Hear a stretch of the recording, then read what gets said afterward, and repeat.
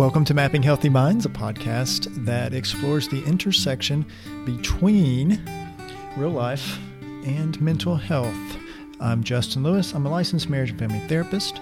I am also going to be your host. On this episode, I'm going to talk with Saeed Joyce, and we're going to cover some things that have to do with his experience growing up and some of the barriers that he has overcome to become a professional counselor. So this is really one of my favorite episodes. It's neat to allow him to tell his story. And before we get into that, I'm going to talk a little bit more about my observations with Jenny Linville. So this is what my takeaways were generally. Yeah, deal. That he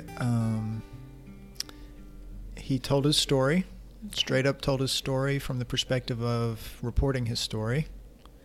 His story had a lot of barriers to success. Okay. And some really surprising feats that he accomplished, albeit against the law. However, surprisingly... Pretty interesting. Yeah. It's pretty cool. I am not spoiling. Intrigued. But I'm telling you, it's worth listening to hear what he accomplished. He also shared his biggest regret in his life, per his words. Deal. And then he basically, my takeaway was that he told the audience that he made an accomplishment from not giving up and just pushing in for the long run. In fact, he named his counseling practice like Marathon or something like that, I think. And it's because his idea is, hey, you got to keep going for the long haul. You can't think solely on what's in front of you for the sprints. It's more the marathon, not a 5K.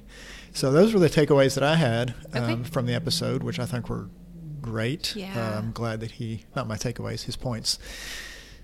I thought it was really interesting to get that story. He wanted to be able to share his story in a venue because he said he hadn't done that before, and he was looking forward to being able to tell it. So I'm glad that we were able to do that. I'm sad that I've waited so long to release it, but I've gotten backed up. And it's one of those things, it's kind of like wearing your favorite shirt. Okay. Do you have this where it's like, oh, I got to wait for the perfect time to wear my favorite shirt? And then that means I just end up wearing it less. Do you have that? Does that happen to you? That dress that you're wearing right now? Yeah.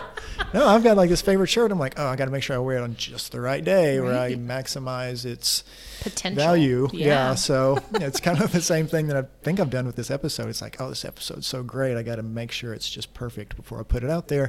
And then I realize perfect isn't real. Let's get it out there so people can hear it. Yep. So what do you have to add to this?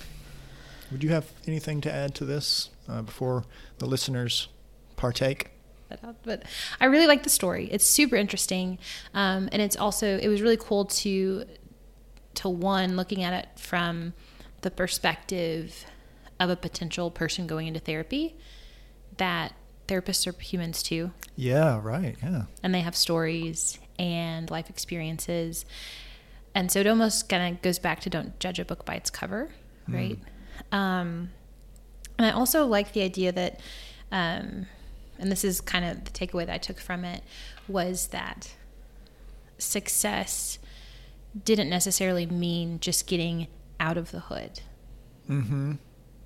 So his goal, as he is with Marathon, is wanting to reach back in. Yeah, and right, create and help other people. So success doesn't just mean making lots of money, or he kind of redefines success as a successful life, kind of holistically.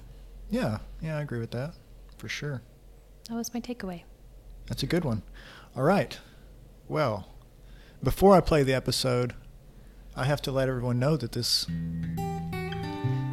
episode of Mapping Healthy Minds is brought to you by Paducah Bank. Paducah Bank is a bank that has won a lot of awards that you would be impressed by, but ultimately I used this bank and they didn't even pay me to say that. So they've got great customer service. They can provide the needs that you have. So if you are looking for a bank, please check out Paducah Bank. Now, here is my interview with Saeed.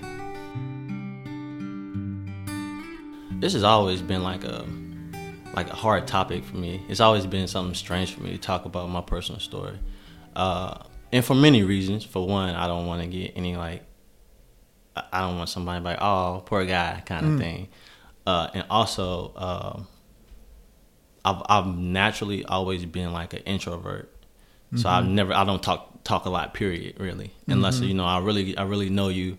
But I taught myself how to be an extrovert as well too. So yeah, but I felt compelled. I've been feeling compelled for almost like a year to really be more open about it. And as the things been surfacing, and I've been seeing the importance of mental health and like the community of people of color. I think it's important for me to share part of my story. I still struggle with how transparent I really want to be, but I've been compelled to share part of my story just to give like a sense of hope, a sense of that we may come up one way, but we don't have to stay the same way, kind of thing. But man, I start back. So I'm actually I was born in Pennsylvania. I lived in Pennsylvania up until I think I was like, a lot of it is like vague now, but I think until I was like 7 or so. So born in Pennsylvania. First early memories. It so sucks, honestly, like because most of my first memories was like a tragic time for me. Really, it was a bunch of I have 3 sisters. They're all older than me. Right now, 34. I got one that's 35, and I got another one that's 36. And I think my older sister, I want to say she's like 9 years. She's 8 or 9 years older than me, so she's probably like 34. I don't know, 41, 2-ish or something like that. Okay. But my earliest memories, I lived with my biological mom. Man, we lived in my mother. She had a boyfriend who I learned later to find out that he was actually like her pimp.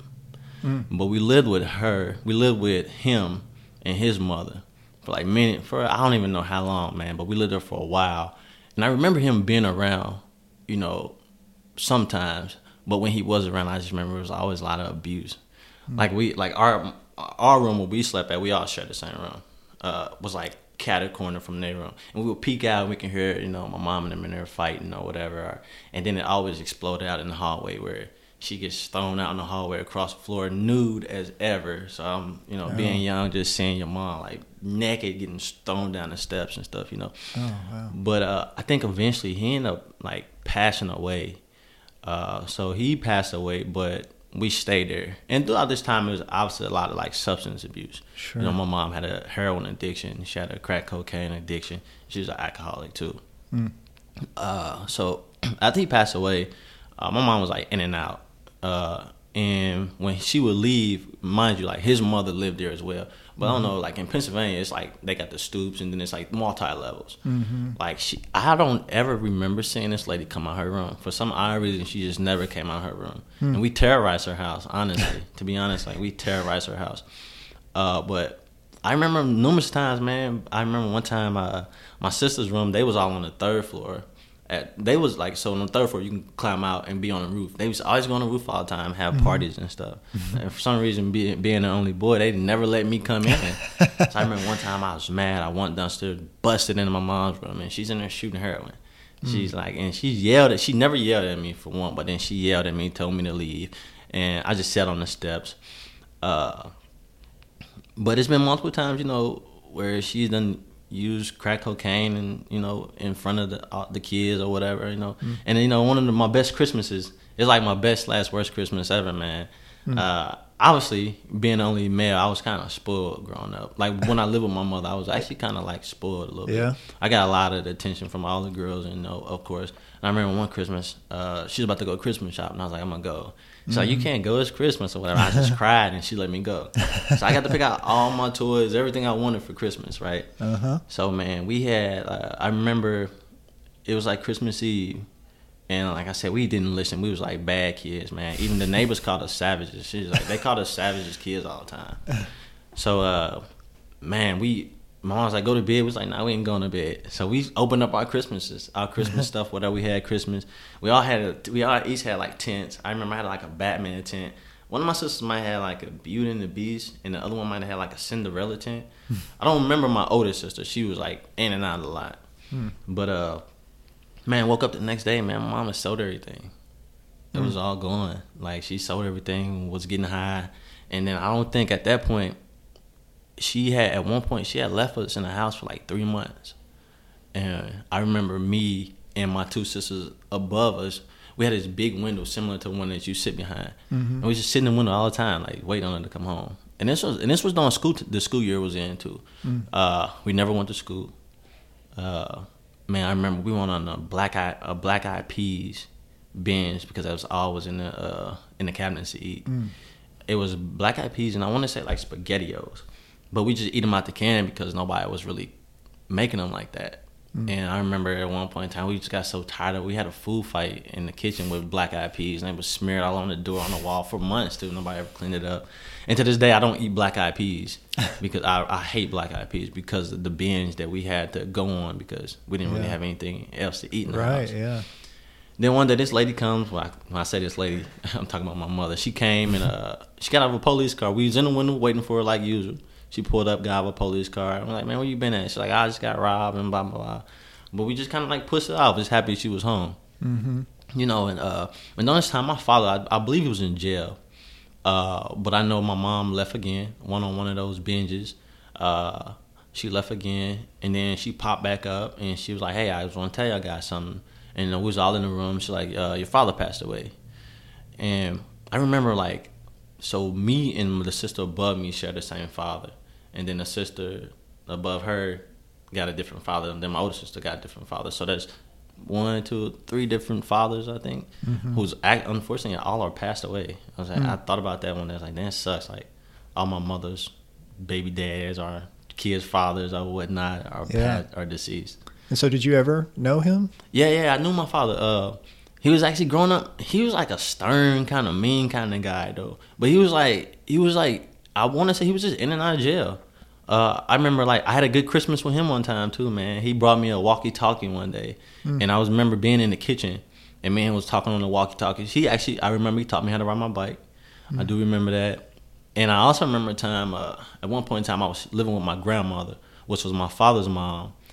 And me and my sister was playing hide and go seek, and I went and hid in the bathroom, and I jumped in the bathtub, and the towel rack, I grabbed it when I was jumping in, and it yanked it out of the wall of my grandma's house. And my father came home, and I remember, man, he told me he was going to whoop me, man. So I told him how to use the bathroom, and I fell asleep on the toilet. I was in the bathroom. I wasn't even using it. I was just pretending. So I fell asleep on the toilet for like 2 hours. And I remember he came in there and told me to come out, and I thought he was going to whoop me, but he's like, nah, we're going to bed. And he cut the lights off, man. And he laid down, and I went to go get in the bed. He said, no, but it's not you. And he's like, you're going to stand up. And I literally, man, he made me stand up throughout the night. I woke up on the other side of the room sitting Indian style. I don't remember how I got there or anything like that. But honestly, to be honest, and unfortunately, I have like 3 memories, and those are 2. And me and him used to walk a lot. And he used to always tell me, walk with my head up. Those are like the most profound things I remember. Other than that, I don't remember much, man. I remember one time, like, you know, him and my mother getting in a physical altercation, but other than that, I don't remember him as much. But when he passed away, but prior to him passing away, man, I guess this lady that lived in the house with us finally decided to come out of her room. And she came out one day and she told my mom, like, y'all gotta go. So I remember we stayed in like shelter after shelter. And I remember we extended our time at each shelter. So it was like, oh, you kid, you gotta go. So how old were you at this time? I was like 6 and 7 at the time. I remember one time we had to sleep in the back of one of those long old station wagons. I remember we slept in one of those. But I remember, like, and then my mom had sisters, but for some reason they didn't ever get along.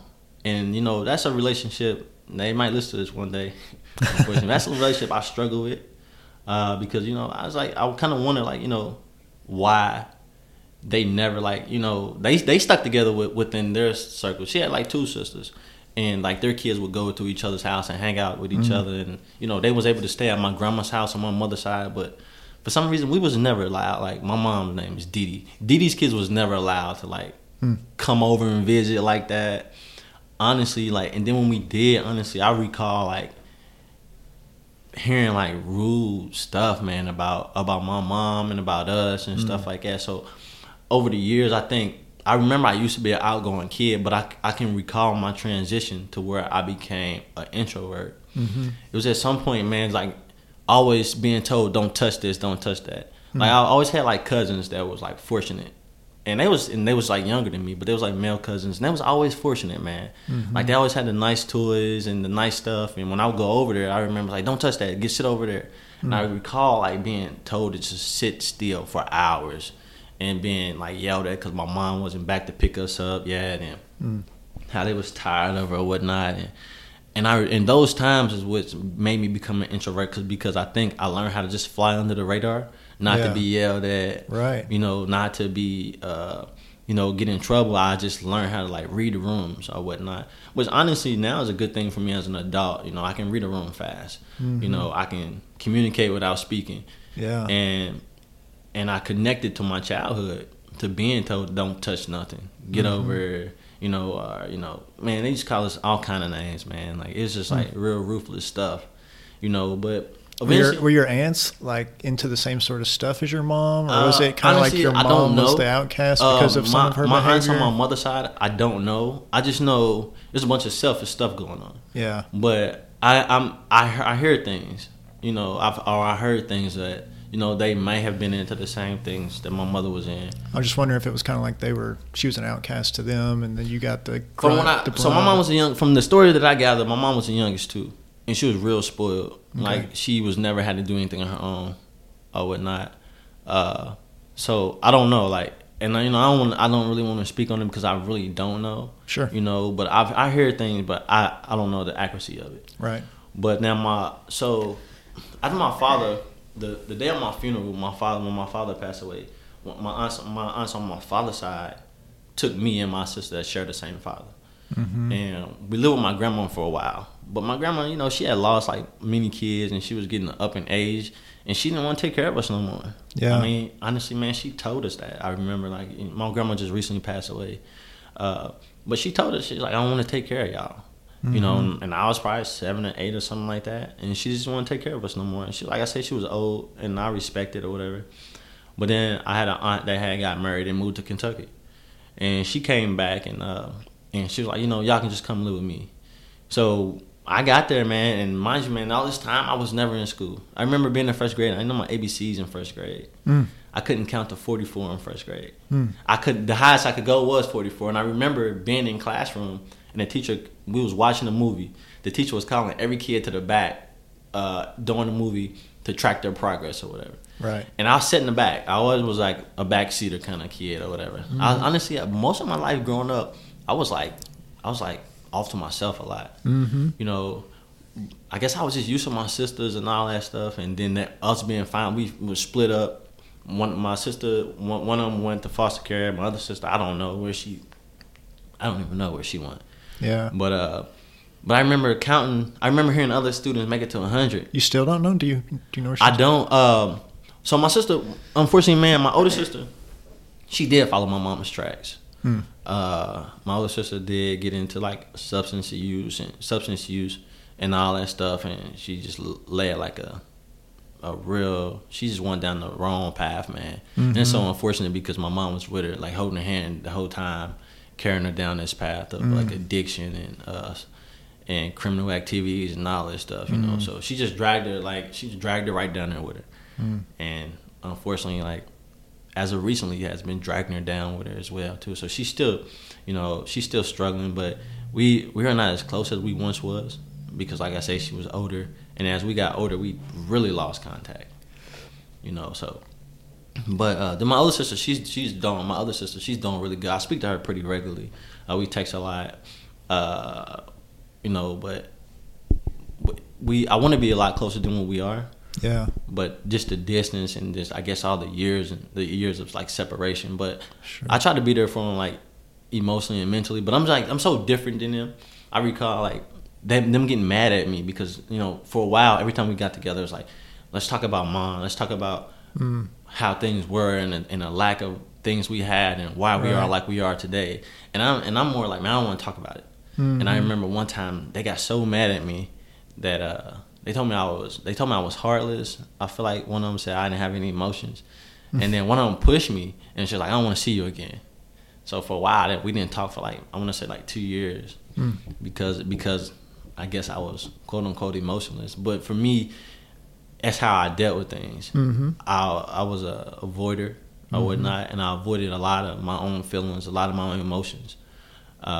And me talking about it, I always felt like it's pointless to talk about it. But in reality, it's better to talk about it because you can just process it, and eventually, it's gonna come out anyway. Right. Whether you want it to come out or not, it's gonna come out. Whether you in a grocery store arguing with the cashier over a penny or something like that. Either words or behavior. That's your choice, it's gonna right? come out. For sure. And I guess it speeded up a little bit. So I moved to Kentucky. I ended up getting hooked on phonics. My aunt had put me on hooked on phonics. Okay. Yeah. She put me on hooked on phonics. Somebody actually did that. Okay. Yeah, I did. I remember the commercials. I completed the whole little packet too. Okay. I think it was like 26 programs. I completed all 26 programs. I started to get up to speed. So it worked for you. Hooked on phonics worked for you. You know what they said? Yeah. It did.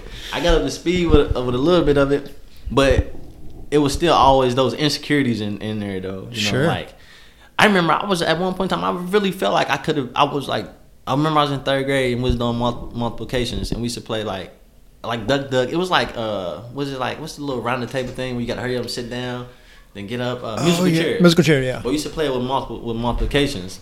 Like my teacher would spit out multiplication, and you are the person got to say it first, and then you keep going around the room until somebody beats you to it. Man, I made it around the circle like 3 times before somebody finally beat me to an answer.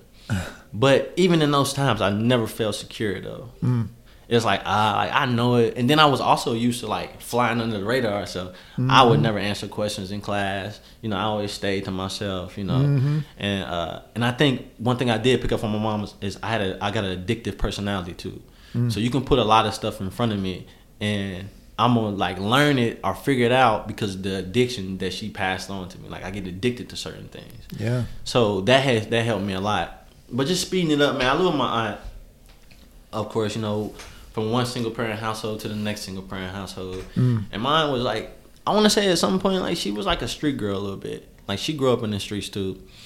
She got a couple gold teeth in her mouth or whatnot, you know. And she grew up in the streets too. So a lot of things we learned in the home was like, you know, it's just like, it was like street stuff or whatever. And then her being, you know, she was married, but then ended up going through a real bad divorce. So we moved in, like, my biggest memories, man, we moved in a neighborhood in Lexington, Kentucky. It was called Winburn. I was on the north side of town. It's a one-way in, one-way out neighborhood.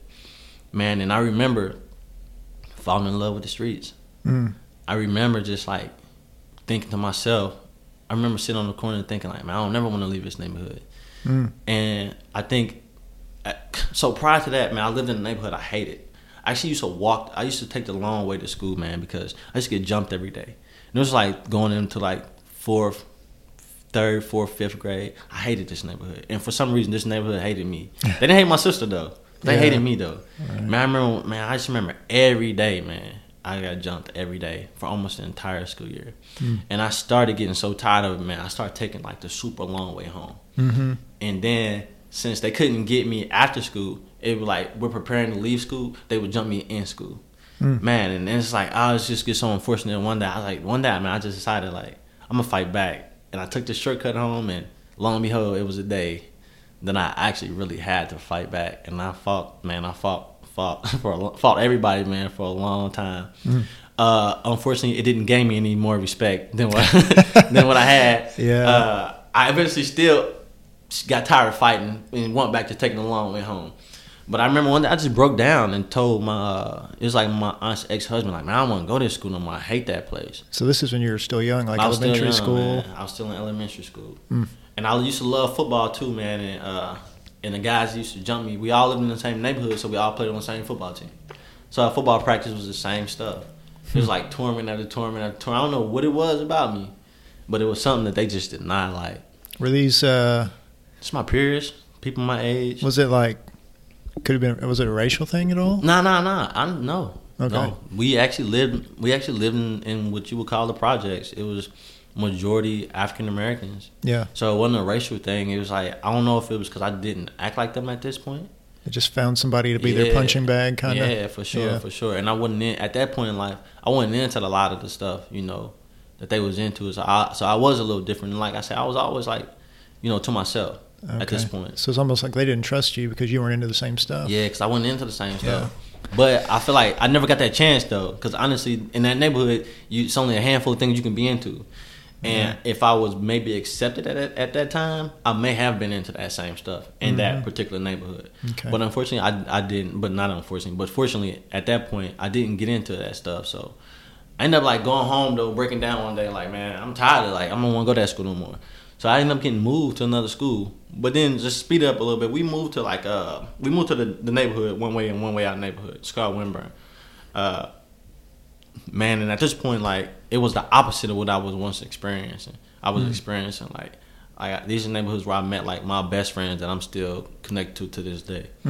The school was a lot different. I was instantly accepted from I remember walking in class, seeing one of my best friends that I'm still with now. First day I walked in, he gives me a head nod, I give him a head nod, and from there on out, it was oh man, we friends.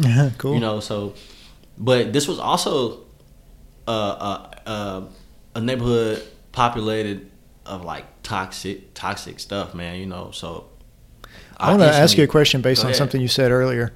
You said that you remember sitting and thinking, I don't want to listen, your words were something similar to, I love the streets, I never want to leave the streets. Yeah. What was it that led to that thought process? I think it was feeling accepted. Mm-hmm. I think in the home, what's understood don't need to be said. I think I grew up in my aunt raised us we always said we loved each other. Mm-hmm. We always gave hugs and stuff like that.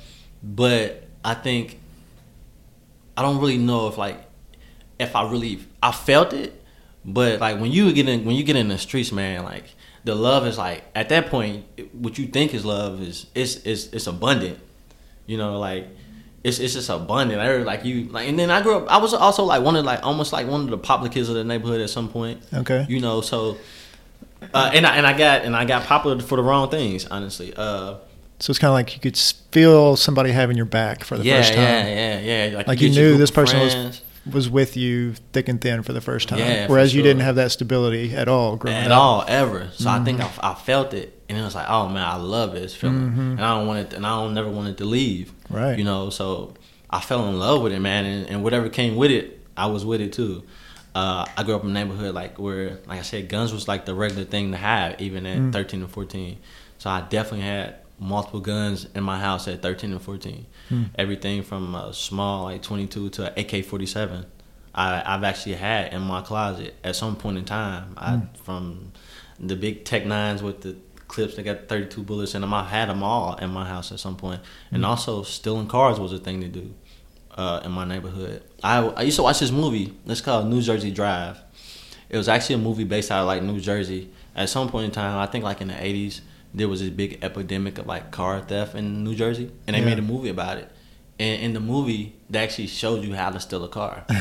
And I watched it with my best friend. I was like, man, my best friend used to work at he used to do this little side work at this auto part or this mechanic shop. Uh-huh. And they used to use this thing that steal cars with. And he said, man, I know what that is. He said, I used one of those today to pull a dent out of a car. And then he was I was like, man, we should just go get one or whatever. So we actually walked to AutoZone, stole one of those things, and then went, man, and mimicked the movie and stole a car.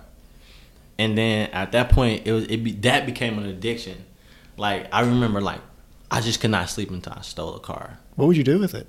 Man, we would just ride around the city, or we would steal cars and give them away to in Lexington at some point. That summer, stealing cars was it was thing to do for us. I was parking stolen cars on the side of the house, stolen cars in front of the house. Like I say, you couldn't ride through my neighborhood without riding past my house, because we had that front street house too. Okay. And I remember my aunt would see me, she'd call me and be like, "Whose car are you driving?" And I just tell her, "Oh, it's my friend's uncle. He let us drive." And she'd be like, "Boy, you better get out that car." But it was never you need to come home. You're in trouble. You're on punishment. There's never nothing like that. Yeah. So. Because you're only 14, you said? Yeah. 14, 15. So 14, you shouldn't be 15. driving anybody's car no matter what. Man, that summer, I stole 42 cars in that summer. 42 cars. Yeah, I remember. So you just drive them around and just leave them somewhere? Leave them somewhere. So you weren't like selling them or anything like that? Man, I was about to tell you a story. Okay. Actually, then we're gonna get into the other stuff. We had this guy I know was like, man, I'm gonna take y'all to the chop shop. I know it's one in Cincinnati. Man, it's like I was a freshman. I might have been in school at this point for like 2 weeks, in high school for like 2 weeks. He's like, man, we're gonna take you guys to the chop shop. I'm like, okay, cool. So then that night or before, it's like around 2000, 2001, 2002. We had stole like a 2002 Jeep Cherokee and a 2002 Jeep Durango. And we woke up the next day and we went to go meet the guy and he never showed up. Like, man, so at this point, school was in, so I'm like, we're gonna go to school. So we drive the Durango to school. And so we get to school, park the Durango in front of some random house, and walk through the field, and we was at school. During lunchtime, I had another friend. My friends, they went outside, and they was driving the car, and they did donuts in this lady's yard, a bunch of stupid stuff. Mm-hmm. So after school, me and my friend who originally stole the car is walking toward the car. And we see a police car, but it was like an unmarked kind of police car, like an old Crown Victoria. Right. My friend was like, man, that's a police car. He's like, man, we should go back to school. And I'm thinking to myself, nah, man, ain't no police car. Look how old it is. So, right. It's just the thought, right? Sure, yeah. 14, 15, yeah, right. So we go get in the car, and it wouldn't start. And my friend, this is the first time he's like, man, these seats can we were so kids. Because he's like, man, these seats unfold and they fold down and lay down and stuff. It's the first time he ever seen anything like that. Mm-hmm. And also it was a brand new bag of clothes and shoes in the bag. He's like, man, it's a trash bag full of brand new shoes and clothes. So he's digging in the bag. And I'm trying to start the car, but it just keeps like cranking over like, yang. So it wouldn't start. I was like, man, I was sitting there thinking to myself, why won't this new car start? And as I was sitting there thinking, I happened to look out the driver's window, and it's like 20 police officers coming out this lady's house. And I kind of like froze. I forgot like my friend was even in the car. I get out the car, and he didn't even know I got out. Like, he's still in the back seat, engulfed in like the clothes. So I get out and I close the door, and the guy, one of the officers like reached out to grab me, and then my legs just took off my body. Man, I took off running. Man, I had some brand new shoes. I came out my shoes and everything. Man, I left them.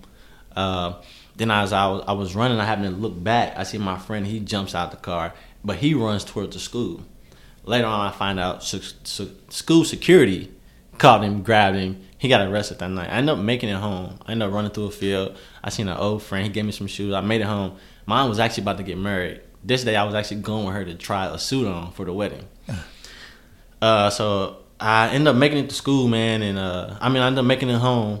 My friend's mom called and said, "Hey, you know what happened?" I'm like, "No, I don't know what she's talking about or whatever." She's like, "Yeah, well, Frankie's he's in jail because he got caught in a stolen car, and he said that he was with somebody else, but I think he was with you." I was like, "Nah, he wasn't with me." I was like, "I'm at home or whatever." But the next day, I didn't go to school for like 3 days. Mm-hmm. So I finally went to school, man, and I was sitting in first period. I seen like security walk in class, then they walked out. Then my teacher walked back, and she happened to look because I never was in school. So what happened was they said it was Syed in school today, and she's like, "No, he's never here." But that day I was there, and then when she was walking back, she happened to look and she seen me. She ran back out in the hallway. They got me. So I ended up, the officer, like he was choking me, like he had my shirt tight, clenched on. I was like, "Man, why you holding me like this?" He's like, "Man, because I heard you got rabbit in your blood." And so no lie, man, I get down to like the police station, and this is like no lie, man. I walked in the police station, and they stood up and gave me a round of applause. And they was like, "Because of you, we got to work unlimited overtime, and you kept us busy all summer long." Because me and my friend stole so many cars this summer, man, that they actually gave me a round of applause. But on the way there, they did tell me if I don't be quiet, what they was gonna do to me. And then they played games with me. I got locked in a cell, man, for like about 6 hours. They did for forever. So, but after that, man, my life went really, really downhill. After my first charge, the thing that really landed me in a dark place, man. Me and my friends burglarized a gun store, and we stole 21 guns and sold them. One of my biggest regrets of life is the fact that I played a part in putting all those guns on the streets. It's one thing that I struggle with. One thing that that I regret. And it was like I say, it was all kind of guns. It was automatics, even so tear gas, and things like that, man. And that's like one of my biggest regrets of my life. But eventually,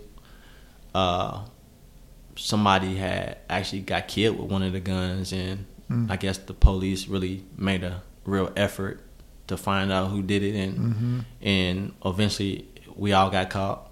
Actually, yeah, man, we all got caught, and I was in, like I said, I wasn't even in high school, man. So this was after you stole those cars? Yeah, this was like after, yeah.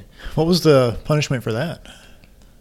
It's my first charge, and they just gave me a joyriding charge, and I had to do like community service and write a 2-page letter or something, which I didn't do neither of them. I think I went to go do community service, and I'm like, man, I'm not staying here, and I walked home, and I was like, I'm just not doing this or whatever. Wow. But by me catching that first charge, it made me eligible to be tried as an adult. So when I got caught, they charged us with a first degree offense, which was they can try me as a youthful offender if I met certain criteria. And one of that criteria was like I had a previous charge, and another one that they said was they considered us a gang, which we was not a gang, we were just a group of friends. Yeah. But they found like bandanas, like they actually went in my aunt's home and told her that she was not allowed back in the home. She had to stay in the hotel for a while. The ATF did. And she had to stay in the hotel for a while. But because they found these bandanas and things whatnot, they said that we was in a gang. So I met the criteria. They tried me as an adult. I signed a plea bargain deal for 10 years. I spent my high school career, man, in detention centers and boot camps. Never been to a prom, never been to a school dance. Didn't get to experience the high school basketball games, the high school football games. I really didn't. I didn't get to experience any of that stuff, man. Ended up getting my GED. While I was in detention. No, I was in boys boot camp in Breathitt County in Jackson, Kentucky. It was called CLEP, the Cadet Leadership and Education Program. It was like before they passed that bill. Like it was like a real legit boot camp. You know, like now they don't have boot camps no more. Okay. They passed a bill to where they want it to be like day treatment or therapeutic facilities. So, but I was in like the real life, man. Like you wake up at 6, you standing online, you doing physical training all day. They are in your face. They are putting their hands on you, kind of thing. Like at least going to choke you up or something by your clothes or whatnot. But I was in there, man. And, so that's where you went after you got your 10-year. Yeah. That was a prison sentence, right? Yeah, for sure. Like I was in detention center forever. We was in the detention center. It was actually called Cisco Road. They closed it down, and there's something else in Lexington now. But I was in there for a while, man. And they tried us when we start going to like we didn't go to trial, but when we start going through sentencing, they put us all on keep separate. They didn't want us to communicate, and it wasn't enough because it was 4 of us in this detention center, but it was total like 5 of us all together. But one of them was an adult, and he went to adult jail. Yeah. So they separated us, and because they didn't have enough space, places to send all of us, man. Like we was in our cell for like 22 hours a day. I was in my cell at 14 years old for 22 hours a day for like 6 months. By yourself? Yeah. It might have been like 4 months. Yeah, by myself, man. I don't know. What'd you do? Man, I counted the bricks on the wall over and over and over and over. I took my toilet paper, played basketball with it, with the toilet. Like I really got into Harry Potter. I read like all the Harry Potter books that was out. One of the guards used to bring them, and she should let me read them. I read a lot of Cindy Shelton books. One of my favorite books, If Tomorrow Never Comes, by Cindy Shelton. I read that when I was in detention. But I really got caught up into the Harry Potter series and reading, man. Reading was like one of the most things like took my mind away from just sitting there, you know. So, but then when we went to court, man, they sentenced us. We got sentenced. They sent us all to different places, you know. So, but I don't know, man. After that, you know, after that, I ended up going to a place that they had their own attorney, and I ended up getting out on shock probation. So when I got on shock probation, of course I had like I was still a juvenile, so I still had my juvenile probation officer. But you had done well in this setting, which is why you got your shock probation, right? Yeah. And the detention I don't want to skip over that part. Oh, yeah, okay. So because really kind of part of what, you know, the reason for you telling your story is to add that hope of, because a lot of people spiral out and then they're just, you know, in the system over and over. Over and over, yeah, for sure. They're like, well, I don't know what else to do other than steal guns, so they get back into it and whatever. But you didn't do that, so we want to highlight that part of it. So, don't be afraid to talk about the good things that you did. So in the detention center, I did excel. Like I was like one of the two. I was in. It was like a boot camp. I was in the Bravo platoon. They had Alpha, Charlie, Delta. I was in Bravo, and I was like one of the two that made like the sergeant rank.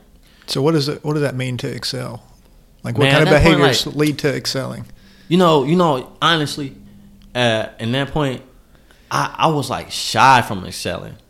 I remember like getting my like sergeant badge, and we took a picture, and I had mine in my pocket. I didn't even want to put it on. And one of the staff members like, man, why didn't you put your back? Why didn't you put your? It was like a strap that go around your arm. And I was like, and I remember like thinking like, I don't know, like it feels weird to me. You never won an award before. Yeah, so it felt weird to me. I was like shy about it or whatever. We even graduated. We graduated actually in the Capitol in Frankfurt. Was that the first award that you'd ever won? That I can recall. Yeah. Yeah, and like something that big. Like I was one of the two. I mean, you didn't even get like preschool graduation trophy. No preschool graduation. So that's legitimately the first thing you'd ever really won. I had a 5th grade graduation. Okay, you have 5th grade graduation. I had a 5th grade graduation. Yeah. But other than that, nah. And actually, I didn't even graduate from 8th grade. I got kicked out of school in 8th grade because I took a BB gun in school. So I didn't make it through 8th grade either. So yeah, that was like one of my even graduating from boot camp, man. But not everybody got this, right? I mean, you really earned it. Yeah, right. I've earned it, man, and you had to put in a lot of work to earn it too. Like, so you what had kind to be of work a leader. did that mean? You had to be a leader. You had to like always just be on time and on point, like with everything. Everything was like structured just like the Army. You up first, you finish with everything first. Everything was yes sir, no sir. Everything was permission to speak, permission to use the bathroom, sir. Right. It was like you had to be on point. You had to know your code of ethics like the back of your hand. I knew it was like 25 of those. I knew all those without looking at the card. What was your incentive for being well behaved? What was your incentive for excelling? My addictive personality. Okay. I think I was put in another setting and challenged, and my addictive personality kicked in. So it's more about the challenge of because at the end of the day, I hated that place, man. I didn't want to be there, and nobody looked like me there. It was like out of like 50 kids or 45 kids, 2 of us was black. Really? Okay. Yeah. And they would always make the jokes too. Like it was Jackson, Kentucky. It was like we would go out and cut the community grass, and I remember they used to tell us to duck. We used to ride in a van, and it was like me and Cadet Livers. They were like, Joyce and Livers duck, and me and him would have to duck as we rode through some of these places. And they used to always tell us like, y'all need to stay close to staff because if not, somebody's going to kill y'all. We used to stand naturally when we first got there. We used to stand next to each other on line. They used to like, nah, put some color in my line, spread out, and we have to like spread out. I go to one end, he'd go to the other end, and man, so I didn't want to be there. And I like my first day there. Before I went to the boot camp, I had to go to the detention center, and I was in the detention center, and one of the guys like he said something. And I said what, and he grabbed me like by my throat, and he was like, "It's yes sir down here, boy." And I was like, man, like I was in for a rude awakening. Yeah. So on top of not wanting to be there and just me having that addictive personality to just want to just be the best at everything, I excelled.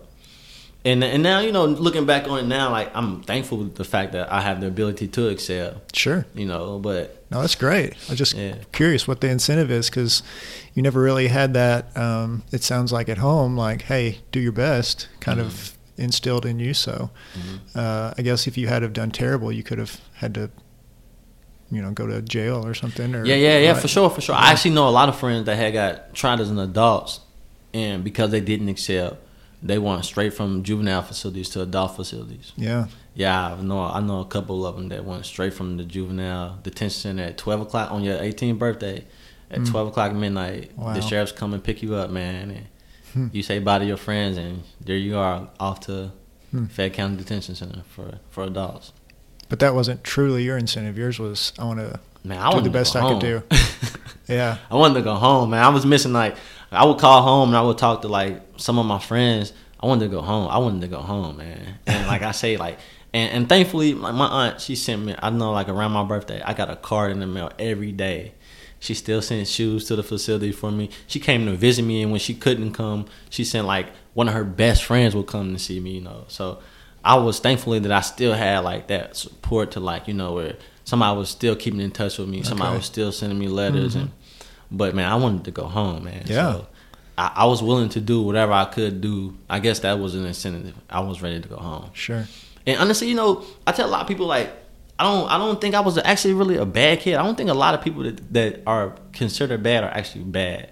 Like, now that I'm in therapy, that's like my niche population. Like, send me the kids that everybody keep casting away. Yeah. Send me the kids that nobody wants to talk to and they think they can't get through to. Because I just think that we're all just products. Like, back, I know I was probably considered like a bad kid. And most people probably just gonna listen to this podcast probably gonna be like, wow, he was bad. But I was actually really just a product of my environment. Yeah. And doing anything good was going against the grain. Like, if you didn't carry a gun, you was going against the grain. If you didn't steal cars, you was going against the grain.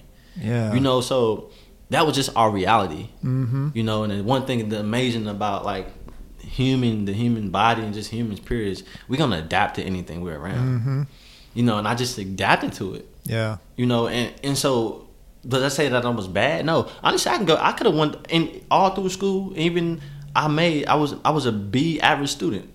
And all through middle school, I was a B average student. Even though I was still taking BB guns to school, even though I was still leaving school in stolen cars, I was still can sit down at any desk and apply myself and to pass a test. And well, just to put my therapist hat on almost a little bit here, something I tell people a lot is all behavior makes sense in context. Sure.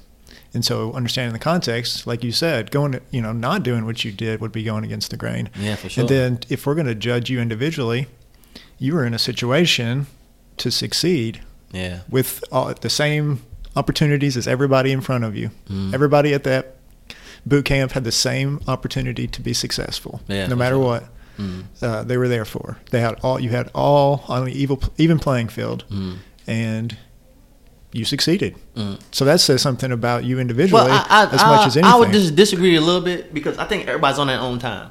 Because I think we do all the playing field still ain't the same because even when you come home, the challenge is like they tell us in boot camp, you can front through the program. Yeah. The challenge is gonna be when you get home. Sure, yeah. But not everybody won an award at boot camp. No, not everybody won. But that's what I'm saying. Didn't have the mental capacity to even do it, man. I know. I remember I was in. I had a friend, man. I actually found out he passed away. His name was Cadet Love, but Cadet Love, he just didn't have it. Yeah, man. And I had another friend that he had sniffed so much gas before boot camp. When he got to boot camp, I would say, like, if you would say his name, Cadet Jacobs, there would be like a 5-second delay before he turned his head and got around to saying, huh? And he just didn't have it in him. Yeah. We seen the progress as boot camp went on. I remember when he first got there, being 14, he couldn't do one push-up, man. I'm talking about not one push-up. By the time we left, he was up to 15. But so you seen like the progress or whatnot, but he still just didn't have enough to be successful. Right. Even because of the damage that took place prior to boot camp. Just all the huffing of the pain. Yeah. All the huffing of whatever fair enough. else. Yeah. So unfortunately, man, I think we just all. I think that, man, you got to have like a complete different level of like resiliency, and you kind of got to have like, man, you just got to have it in you, I guess. You gotta have mental toughness. Yeah, you gotta have mental toughness. That's one thing that you know what you had to develop that mental toughness. I'm gonna take it back because I think a lot of people of color that come from the communities I came from, we have that mental toughness already. Because like I was talking to a friend the other day, and I was thinking like, man, I remember, you grow up in these single parent households and you learn it. You become an adult early. I remember waking up early, like, man, I gotta make sure I make it to the free lunch truck to get this breakfast real quick because my aunt's at work and honestly, she grew up in the same kind of environment. I mess around calling me like I'm hungry. Sure, what you calling me for? You better go in there and make you something to eat. So it was like that kind of, right? Yeah. It was that kind of household. So you become an adult and learn how to take care of yourself a little early. So you do create this mental toughness, man.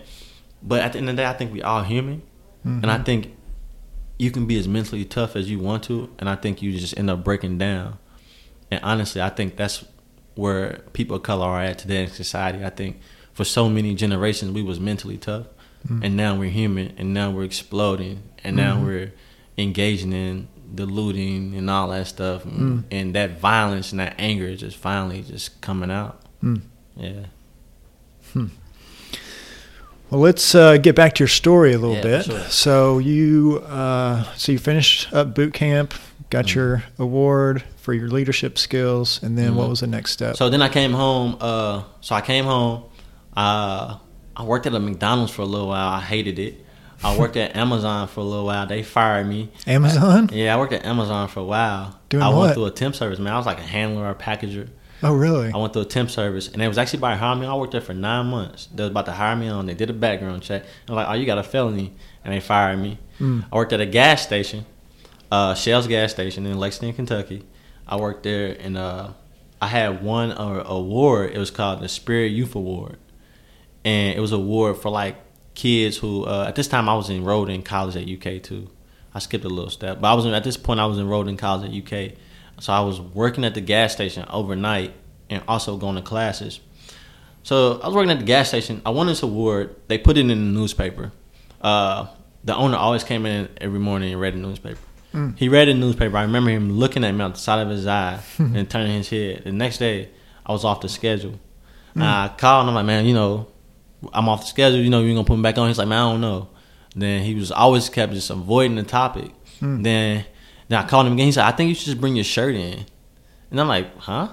So I bring my shirt in. He's like, yeah, man, we had to let you go. Some cigarettes was coming up missing or whatever. I'm like, man, I don't even smoke cigarettes. Then he was like, well, the count was kept coming up short or whatever, so we had to let you go. And my manager was standing behind him, and he was like, his head was down. He was just shaking it. And he ended up telling me, he said, man, he said, man, I'm sorry, but he just let you go because he read that article about you. And it was so unfortunate because it was a good article. Yeah. He read it and he fired me from the Shell's gas station. Yeah. So after that, man, I was in school full time, and me and one of my best friends had started the cleaning business, and we worked that for a long time. I ended up getting my real estate license. I did that for a little while, but I got into social work. A lot of people ask me all the time, like, why did you become a social worker? It's actually all I knew.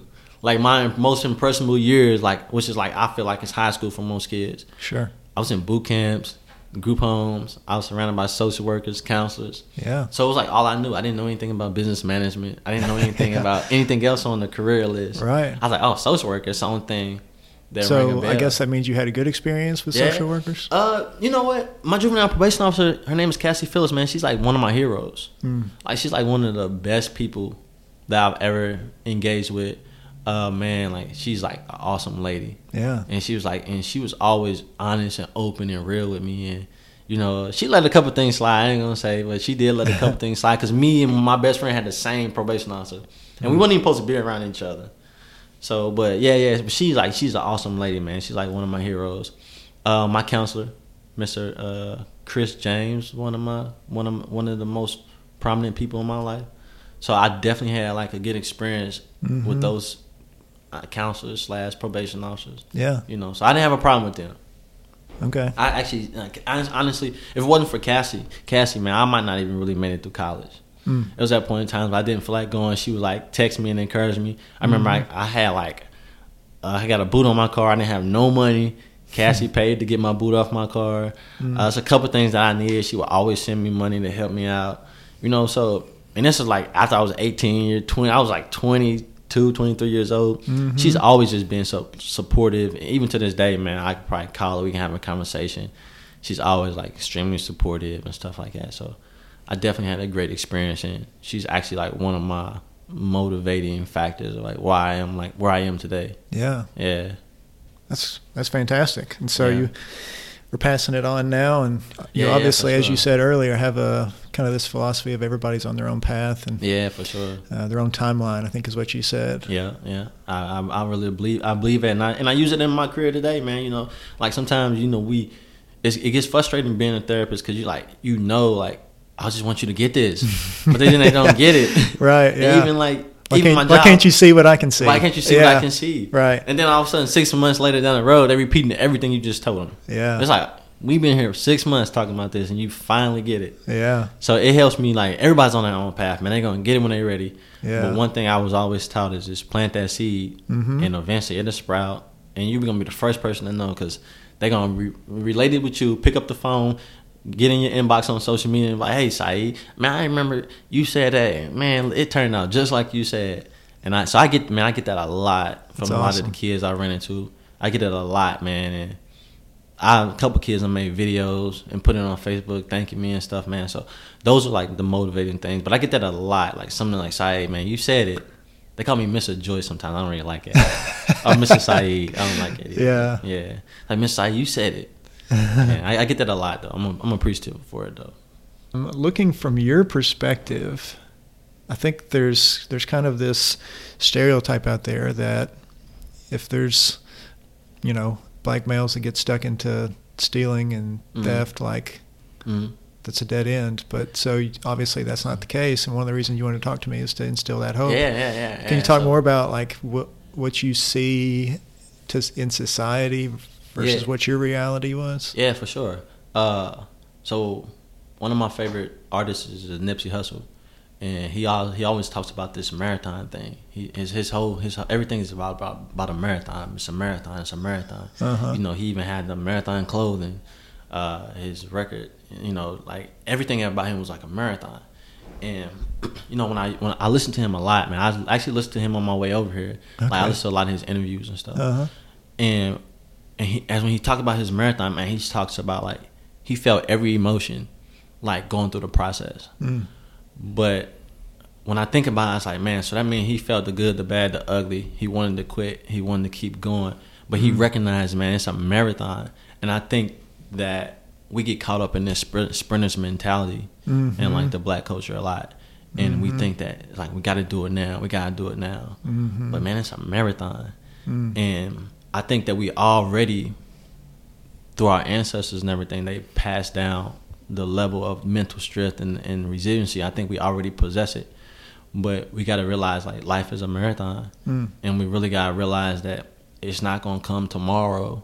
But if you keep on going, it's going to come. And towards the end, you can pick up the pace. If you in the marathons now, like it's about them last couple meters or whatever it is when you really start sprinting. That's right. when you can pick up the pace. Sure. But you gotta really prepare yourself, man. And I think we got here. For me, man, I got fired from job after job after job. I worked the bottom pit jobs, but somewhere deep in me, I felt it was a marathon. I might not verbalize it like that, but to me, it's like, man, I just got to keep going. And fortunately, I was like, I'm going to go to school.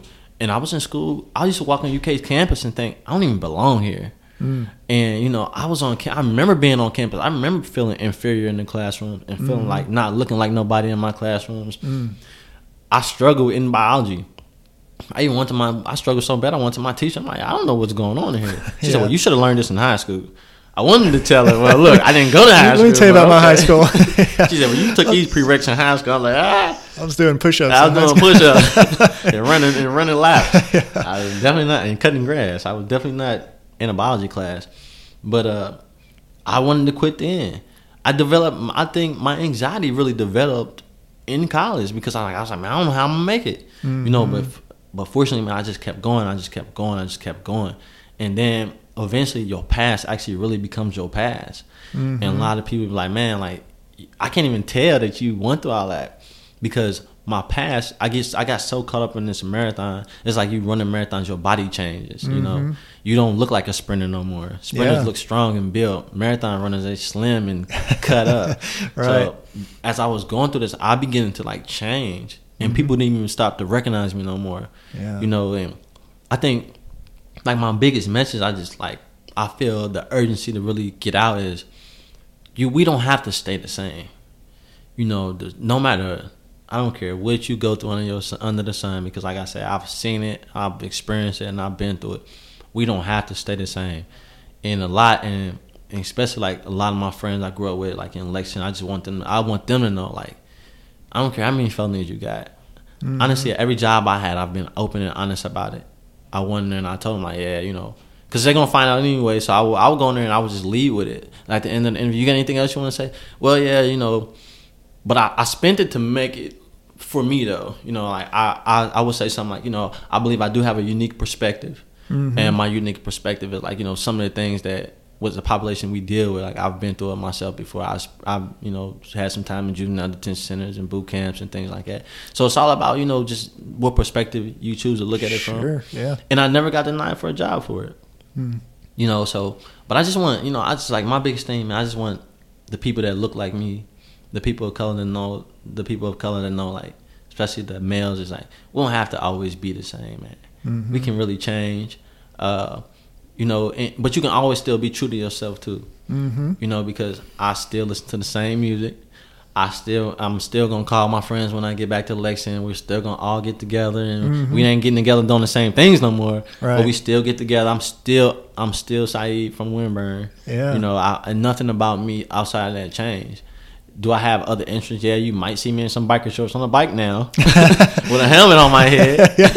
Yeah. So yeah, I have picked up different interests along the way that wasn't normal in my community. But those are things. Honestly, those are things that really showed me like a lot of, like, that you don't have to steal cars to have fun, or you don't have to be out all night on the corners to have fun. Canoeing is fun, camping is fun, bike riding is fun. You know, so I just want to just like urge people that look like me to like experience different things and don't be afraid to change. And one of the big things for me is like, people ask me like, well, how'd you become a therapist? I didn't really want to become a therapist, really. I became a therapist because I was feeling stuff and I didn't know what I was feeling. I was depressed. I was battling depression and didn't know I was battling depression. And I started asking myself, why you keep getting in these moods? Why you keep getting sad for no reason for these elongated amount of times? Why you keep pushing certain people out your life? And then as I began to ask those questions, it started to lead me back. Like, you've been dealing with a lot of trauma, a lot of anxiety, a lot of depression. And as I started to try to like treat myself, I started to realize like, man, so this is what we've been going through for all these years. This is why we so angry, you know, and that's what actually led me into therapy. To like trying to heal myself led me into being a therapist. Yeah. Do you ever think about how it could have gone different? Like, if you, let's say if you hadn't have, to use your marathon example, if you had stopped running, do you ever think about what that would have been like? Oh, for sure, man, because, you know, I did stop running at some point. Yeah. And honestly, so I don't know how many people populated in my neighborhood, but like I was like one or two people who actually made it out. Like, I didn't have elongated amount of times in the penitentiary, but majority of all my peers have. Yeah. You know, and unfortunately they just stopped running. You know, it's easy to be good in detention, but when you come home, man, you gotta run. You jumping through, like, it's not only a marathon, but you also doing hurdles too. You know, you battling adult probation. I worked at the Hyatt at one point, and I used to have to run on my break from the Hyatt Hotel to see my adult probation officer, who didn't care about how long I waited downstairs. Right. So I'm looking at the clock like, man, I'm 45 minutes. It's past. I'm 15 minutes late already. Then she finally called me up here, and now I gotta do a drug test. Now I gotta let her know what's going on. She still TikToks around, not respecting me because she don't respect me. Yeah. Honestly, I'm just nothing but another criminal with her. Sure, another case number. Yeah. Another case number, right? So I did that for months, and then on top of that, I'm paying fees. Then on top of that, you still got to live your life. You know, now I got to go back and explain why I'm late once a month coming back from my break. Because I'm trying to see my probation officer, my adult probation officer, who no matter if we schedule this 2 or 3 a month in advance, she's not going to be on time. Yeah. You know, and I might get down there and she might be arresting the person in front of me that takes 2 hours. Right. You know, so, and God forbid I leave, then I'm in violation of probation. Sure. So, man, there's so many reasons to stop running. There's so many reasons, man. It's like you should imagine if we watch the Olympics and as these runners are running, people are throwing stuff at them. Like the entire race, stuff is just getting thrown at you, and so you exhausting energy ducking, you exhausting energy jumping over stuff, and you can't even focus on the run. So, but at some point, man, I did stop running, and I fell into depression too because I had stopped running. But at some point, you just got to get up and just, okay, I was down for a minute. Let me just get up and just get back to it. Yeah. But like I say, majority of my peers, man, they did return to prison life from multiple years to 5, 7, 8, 10 years at a time. Came home. One of my best friends, he spent majority of his adult life in prison. You know, and I feel so bad for him. Because he's actually because we never got to be kids, man. Mm-hmm. And I one of my biggest memories of being a kid, me and my two friends had a snowball fight. And I just remember we did it for like hours, and we just laughed and played. And as I look back on it, I was like, man, that's the only time you was really like able to be a child and have fun. Other than that, we was engaging in too much stuff that was way above our age. Yeah. Yeah, so, but I'm thankful that I didn't quit, because now I can finally be like a testimony. I can be somebody that, you know, other people can look up to and be like, well, Sai made it, and he actually lived in that blue house on the corner. You know, because that, and we know everything that he was doing, and now he's 34 years old, and he's a therapist. I started my own practice, actually. Yeah. It's called Marathon Mindset Counseling. Oh, great. Yeah. So, that's in Chicago. Inspired, right? in Chicago, yeah. So it's in Chicago. Inspired by the rapper Nipsey Hussle, obviously. Oh, yeah. Yeah. So, but yeah, man, just for me to be where I am, like, I don't take it for granted. Because I just know, man, I was one bad night away from prison time. Yeah. For a long time. So I don't take it for granted. I'm grateful. Well, I appreciate you telling me your story today. I think that it's going to be an inspiration to whoever hears it. I appreciate you giving me the platform. You know, like, it's just the first one. It's the first time I ever told it. Okay. On this kind of platform too. Usually I'm telling it in a room with nobody around, you know. Maybe telling it to myself, you know, but I appreciate you giving me the platform. Like I said, like, I would like to have talked about like a lot of the racial stuff, but I'm also knowing like this is something that can help the cause right now. Yeah, this is a message of hope. This is a message of hope for all, and I think something we can just need come out of man. it. Yeah, I think at this time we need it. So I appreciate you giving me the platform to be able to like, you know, like talk to my people really. Yeah. Yeah, and so I'm grateful for it. That's great. Well, thank you so much for stopping by. I appreciate that. No problem. Anytime. And someday I'm going to visit you in Chicago whenever there's sports going on. You can hop on them bikes and catch man. I know you'll love riding the Lakeshore, man. Anytime I'm on it, I think about how I see bikers. I was like, Justin probably love riding it. He probably ride it all the way up to Wisconsin. I might not want to ride with you. You'll probably take it all the way up to Wisconsin. This has been Mapping Healthy Minds, a podcast that explores the intersection of mental health and life. For more episodes, you can find the show on Spotify or Apple Podcasts, and we are also on social media sites, Facebook and Instagram. The website for the show is mappinghealthyminds.com, which has access to all the episodes that we've recorded so far and a little bit more about the show. Thanks so much for listening, and if you enjoyed the show, give us a review or tell a friend. It's the best way for us to pass the word on to other people. Mapping Healthy Minds is brought to you by Compass Counseling and is produced and hosted by yours truly, Justin Lewis.